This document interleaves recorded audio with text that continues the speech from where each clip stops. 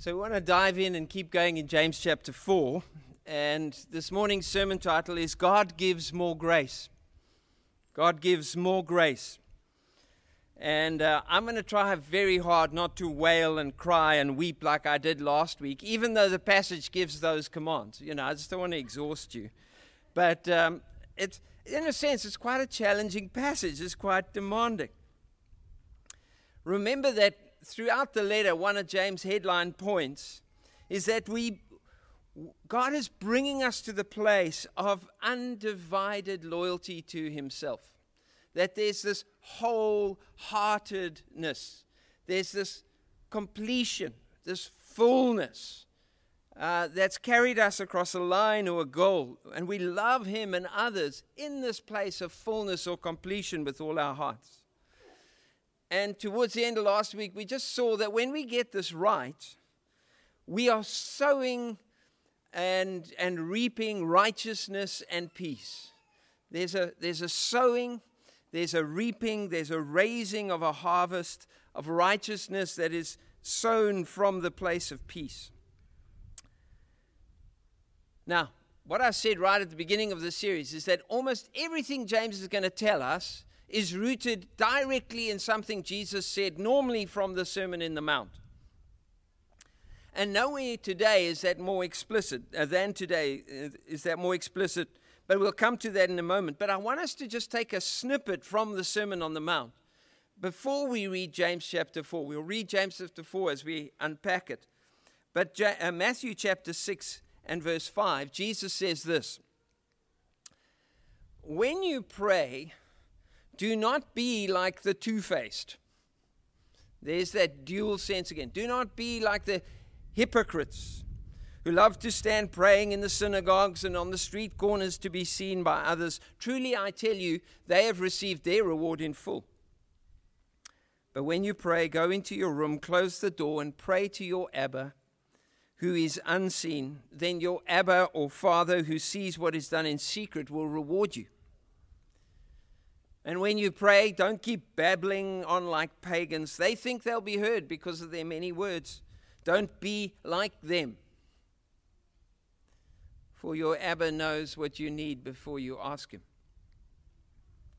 This then is how you should pray.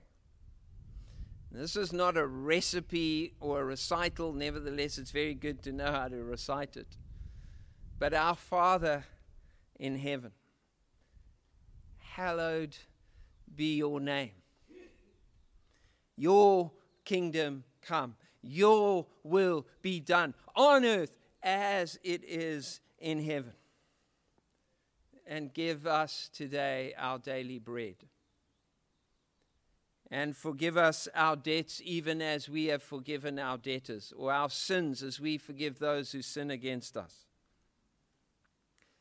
And lead us not into temptation, but deliver us from the evil one. And then we know the early church took a doxology from probably one of David's psalms and said, "For yours is the kingdom, the power, the glory, forever and ever."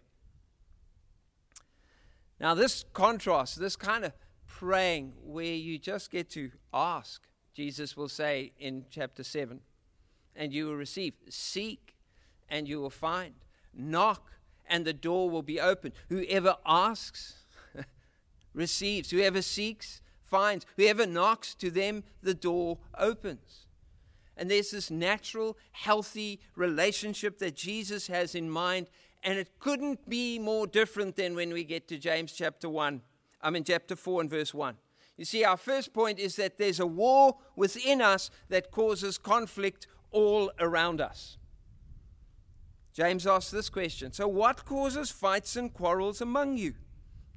Now remember who he's writing to. He's writing to everyday people, many of whom did not have power or status or whatever, but he just knows who we are. And he says, what causes these quarrels and fights? Don't they come from your desires that battle within you? You desire, but you don't have, so you kill. You covet, but you can't get what you want, so you quarrel and fight. You don't have because you do not ask God. And when you ask, you do not receive because you ask with the wrong motives, that you may spend what you get on your hedonai, from which we get the word hedonism. You want pleasure, happiness. It's the great goal. And we regard it as self-evident in our world today that people are fully entitled to seek pleasure and happiness as their greatest goal in life. Now, these passages flow tightly from the logic at the end of chapter 3, where we saw those two competing versions of wisdom. Each was built on its own set of principles, each making complete sense to the people who are inside that sense of that system. And so James is now unpacking the one wisdom again. The wisdom that does not believe, James chapter 1 and verse 4, that God gives generously to all without finding fault. And that we can trust Him with a very deep trust, because every good and perfect gift comes from our Father above, who does not change like the shifting shadows. Chapter 1 and verse 17. And when we don't have that kind of view of a generous, gracious, giving God, we find ourselves ending up in a world of conflict and pain. And that's because James says there's a war within you. What causes the fights out there? It's because there's a war inside you. There's a war going on inside of us that's causing a war all around us. This way of life is a resentfully jealous, entitled life. Its ambitions are self-centered. And so this war within us triggers conflict around us, because the desires that we won't resist, and those desires are there because we are determined that those are the things we need to be happy. Psychologists call it the guiding fiction.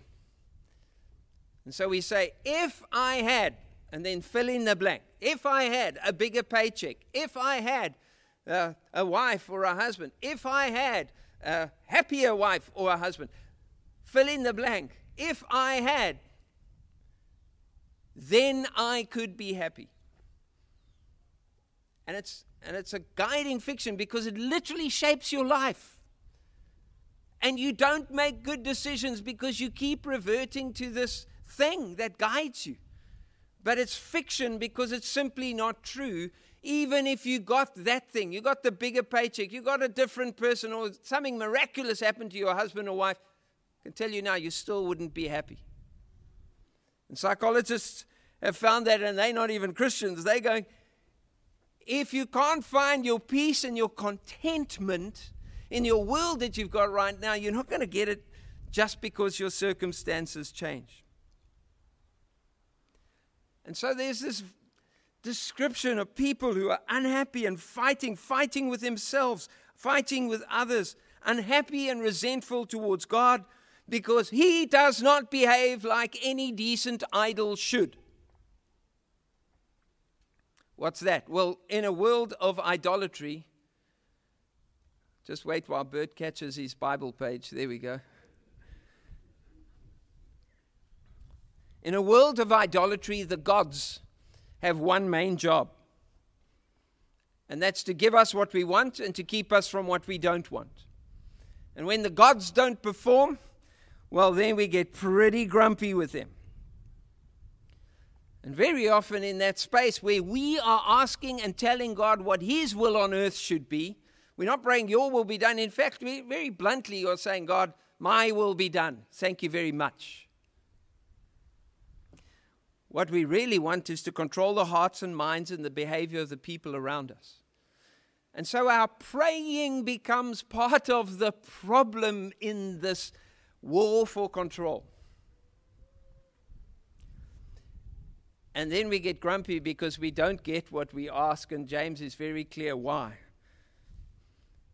And then somehow we start to question our faith because the gods have not performed as we demanded. And Jesus is teaching us, and James is reminding us, That praying is not about, this kind of praying is not about asking for God's will to come. It's just demanding that our will be done. Now understand this, for James, throughout the letter as you look at it, asking in faith is the currency of heaven. Asking in faith is the currency of heaven. But the pin code to make a withdrawal is selflessness.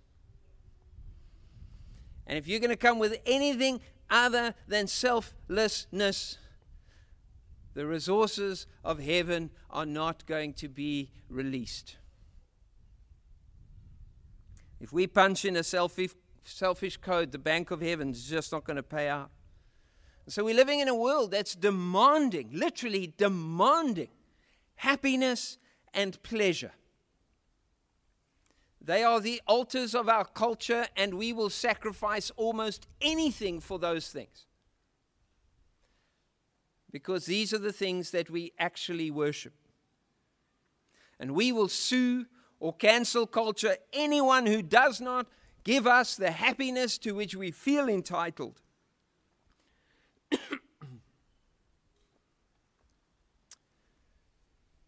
And James describes this as a world at war.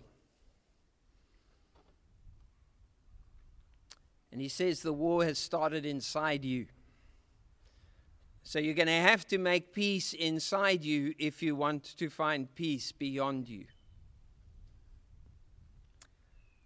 Then he keeps the punches rolling.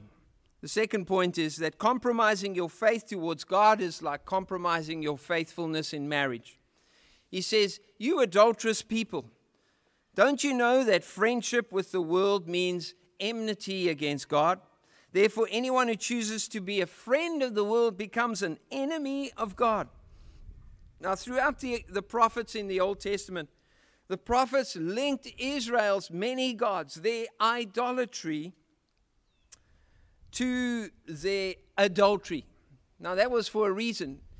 Canaanite religions, the Egyptian religions, and for that matter, even a whole lot that were present in Jesus' time, they were essentially fertility cults. And so people engaged in sexual acts at the temples and in the high places.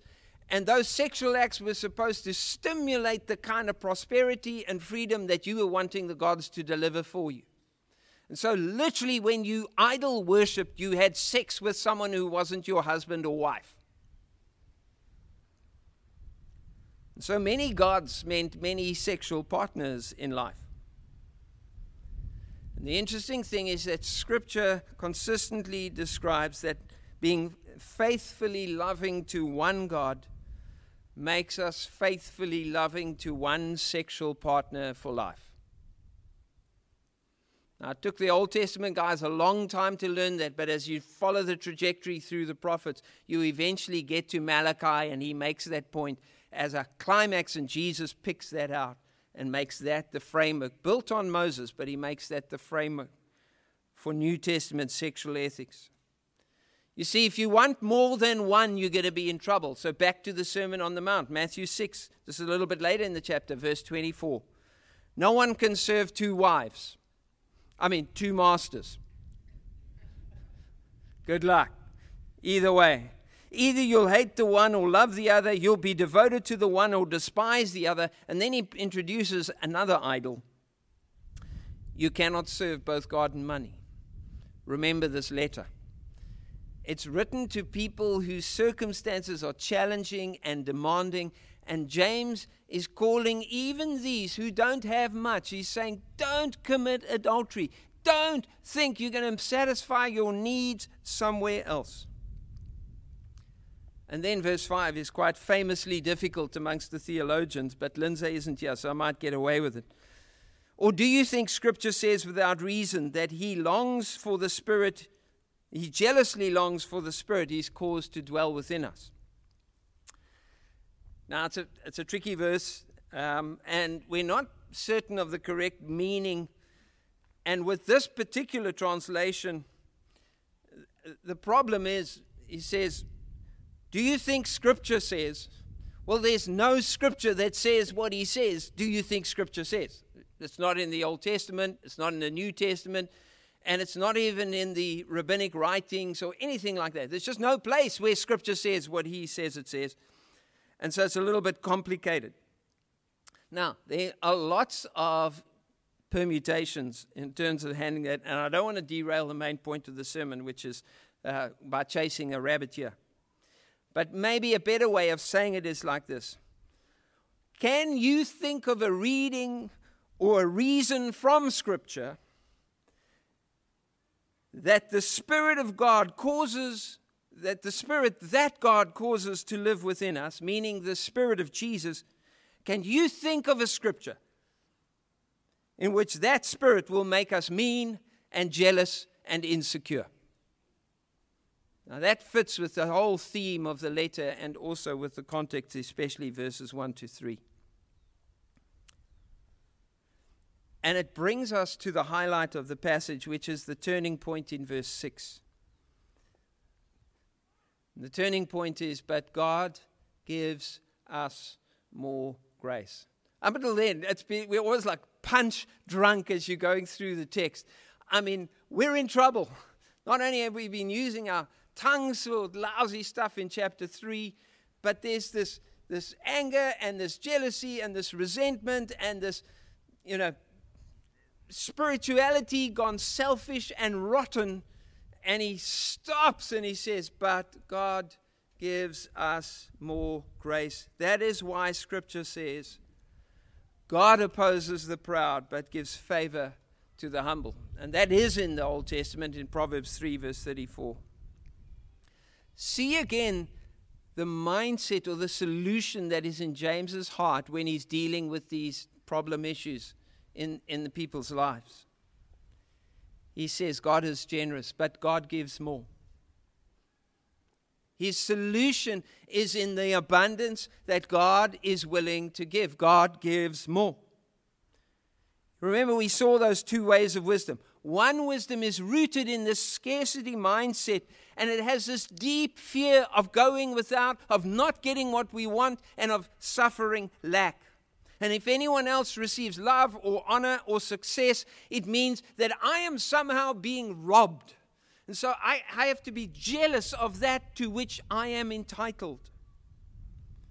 And we saw James described it as earthly, unspiritual, demonic wisdom.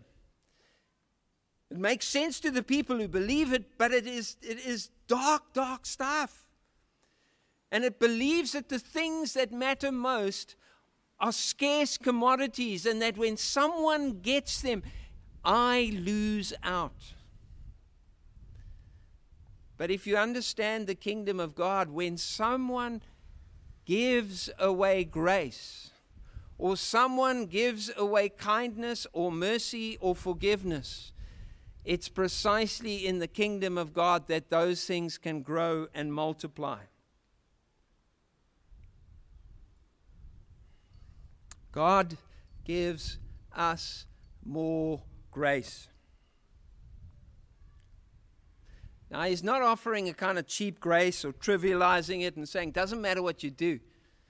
He's going to take us through some hard work to access that grace and let it become real in our lives. But the deep change that we need that can go in and undo the stuff that's fighting the goodness that God wants to release in us, it comes at God's initiative and out of His fierce determination to love and His desire to change us with kindness. So the Passion paraphrase, which is a kind of amplified Bible, gives us Romans 2 verse 4 in this way. Do the riches of God's extraordinary kindness make you take Him for granted and despise Him? Haven't you experienced how kind and understanding God has been to you? Don't mistake His tolerance for acceptance. Don't you realize that all the abundant wealth of His extravagant kindness is meant to melt your heart and lead you to repentance? See the theme of generosity. God gives us more grace. And then fourthly, we see God's invitation that contains both command and promise. And says this, submit yourselves then to God.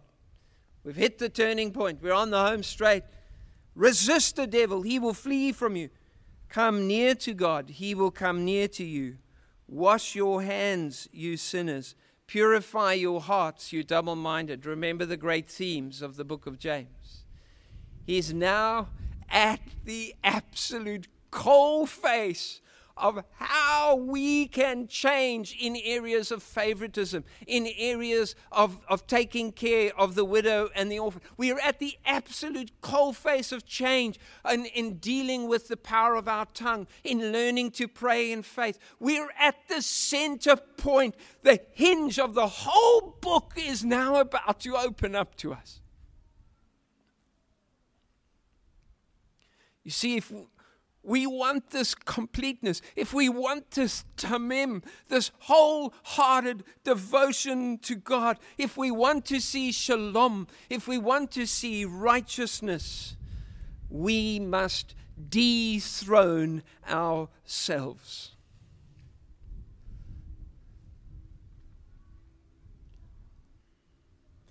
Our ambitions, our desires, our pleasures, our pride must die.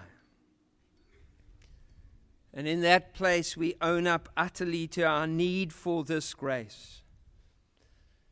Not excusing our sin, not pretending it didn't happen, but owning it and grieving profoundly in humility, because God opposes the proud but gives grace to the humble. And now the language of battle continues. But this time it's not a battle against God to get our way. It's a battle against our own desires and pride to bring that in submission to God. And from that place of submission and safety and surrender, we can turn to the enemy who's been trying to rule us and ruin us and resist him. And when we've found that place of grace, he is unable to stand. And James says, when you resist him from that place, he will flee from you.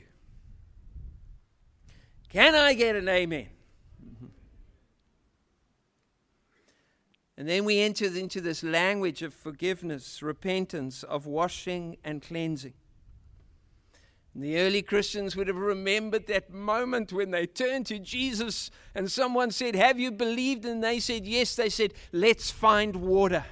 And you would have been immersed into some flowing water or sometimes some standing water, but you would have been immersed into that water. And part of that symbolism is that you're dying to an old way of life defined by its sin, and you're rising to a new way of life, and you are being washed clean.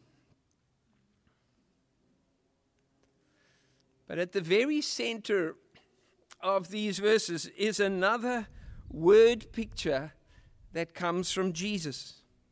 James says, come near to God. He will come near to you. Anyone think of the word picture from Jesus? It's a story called The Prodigal Son. Far from home, feeling completely unworthy of his birthright and place as a son in his own father's house, we meet a young man, filthy, outcast. But he decides to try and head home, to come near to the father that he scorned and shamed in front of the whole community. And everything that he thought would have given him pleasure and value and worth has proven to be worthless. His pleasures have robbed him of what he most needed and wanted. And he knows in this place that he is not worthy.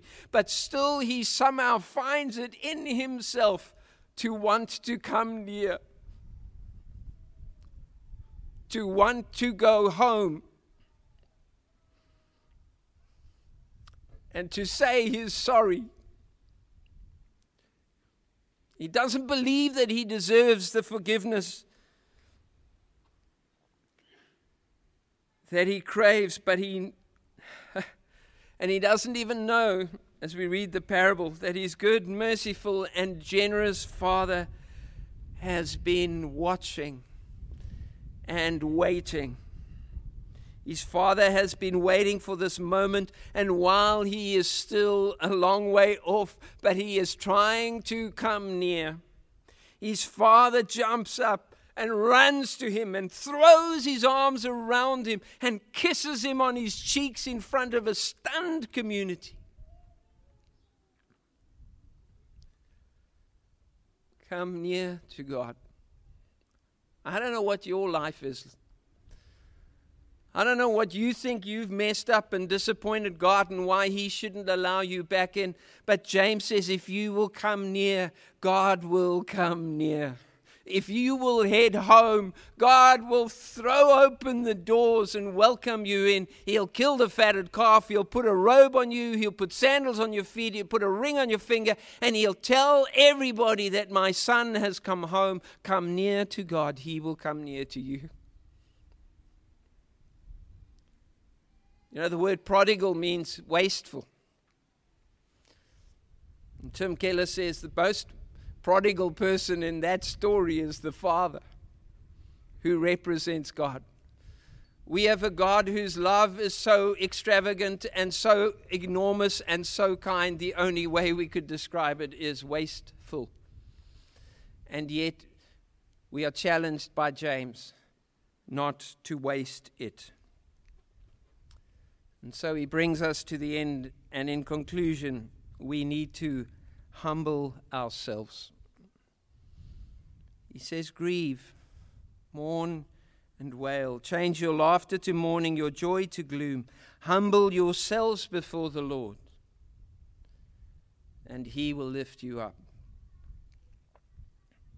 Why do we grieve during repentance?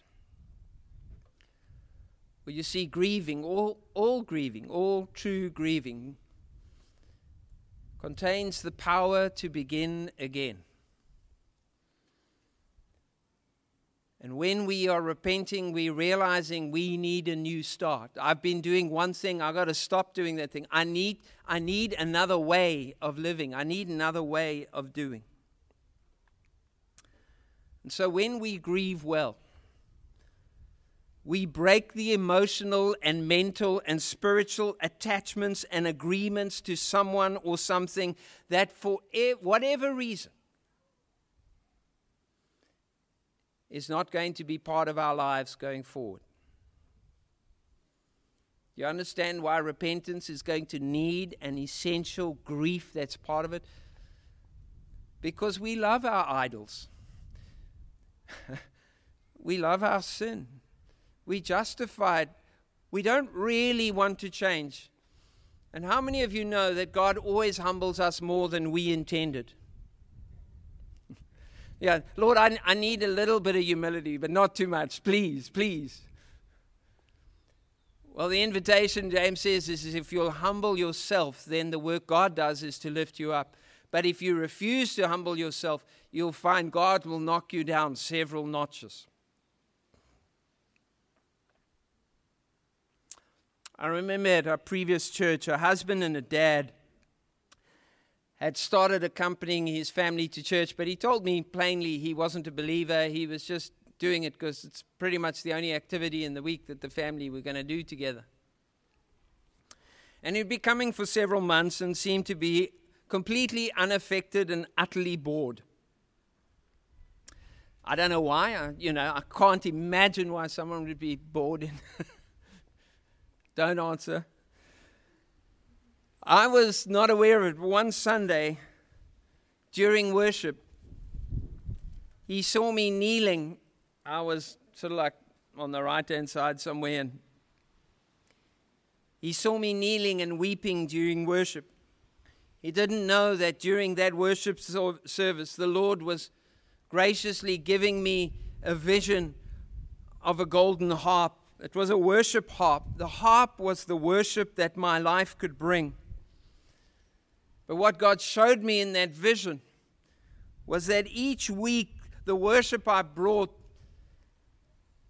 was dependent upon the strings on the harp, and the strings of the harp were the genuinely kind and selfless things I'd done during the week, which is beautiful, golden harp.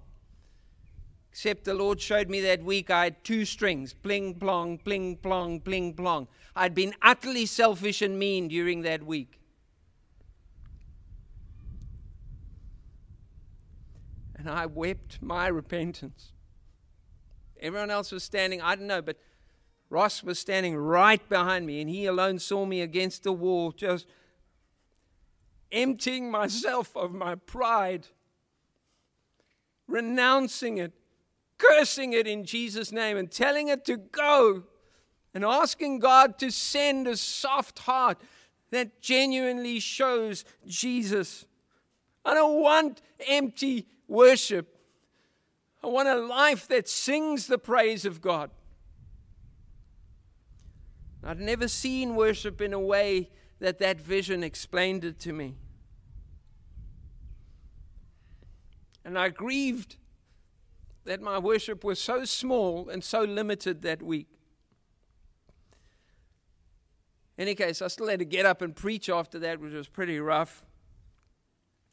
But after church, this guy, Ross, came to me and said, "Don't do that, man. It freaked me out to see a man cry."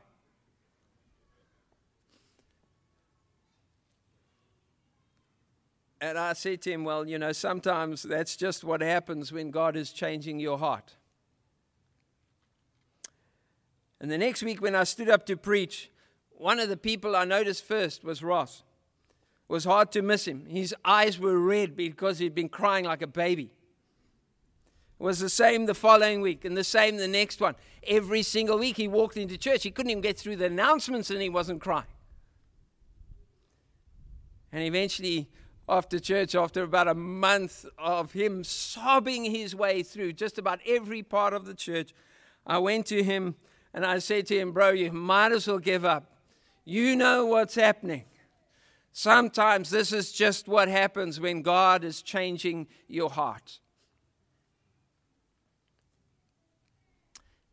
And that day, we sat down, prayed together, and he confessed and repented of his attachment to his old life, his old wisdom, his old thoughts.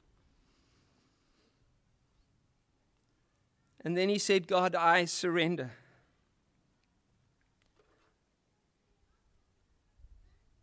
I invite you to redefine my life. And I believe in the God and Father of our Lord Jesus Christ." You see, he humbled himself, came near to God. God came near to him and lifted him up. Today, he still loves and follows Jesus. In fact, he changed his job and now does amazing work amongst the poor and the needy. A life changed. You see, there's such an invitation and a power locked right into the passage before us, because it's, for James, the hinge point, the turning point.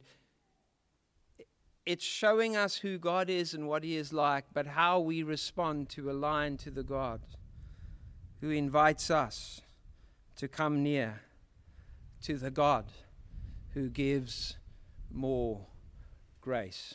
Let's pray together.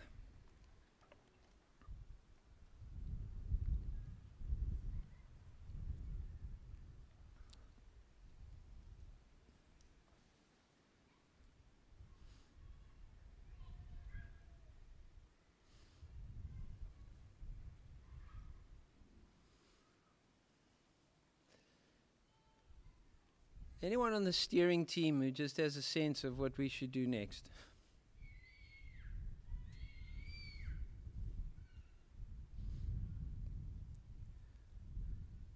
My prayer is that there's someone today and God is calling you home. And you know you're far and you know you don't deserve it. but you're hearing of the generous, steadfast, faithful love of God. And today God wants you to dare to believe that that love and grace will include you. And the enemies want to tell you that you're a failure, you've messed up, and that there's no more forgiveness. Well, today you could submit to God, resist the devil, and that voice must flee. And today you can receive a new sense of self. Today you can enter the path of change that James mapped to these original readers and listeners. You see, that path of change, first articulated by Jesus and now preached for centuries by his followers, is the path of change that God is inviting you on. And he's inviting you to grieve. He's inviting you to let go of your idols. He's inviting you to stop living for yourself. And he's inviting you to trust in Jesus and live for him. Now you're going to need courage. Is there anybody for whom that makes complete sense right now for where you are in your life, and you say, that's me, I want to follow Jesus? Just raise your hand. I'm looking and I will acknowledge it. You can put it down. Thank you. Thank you.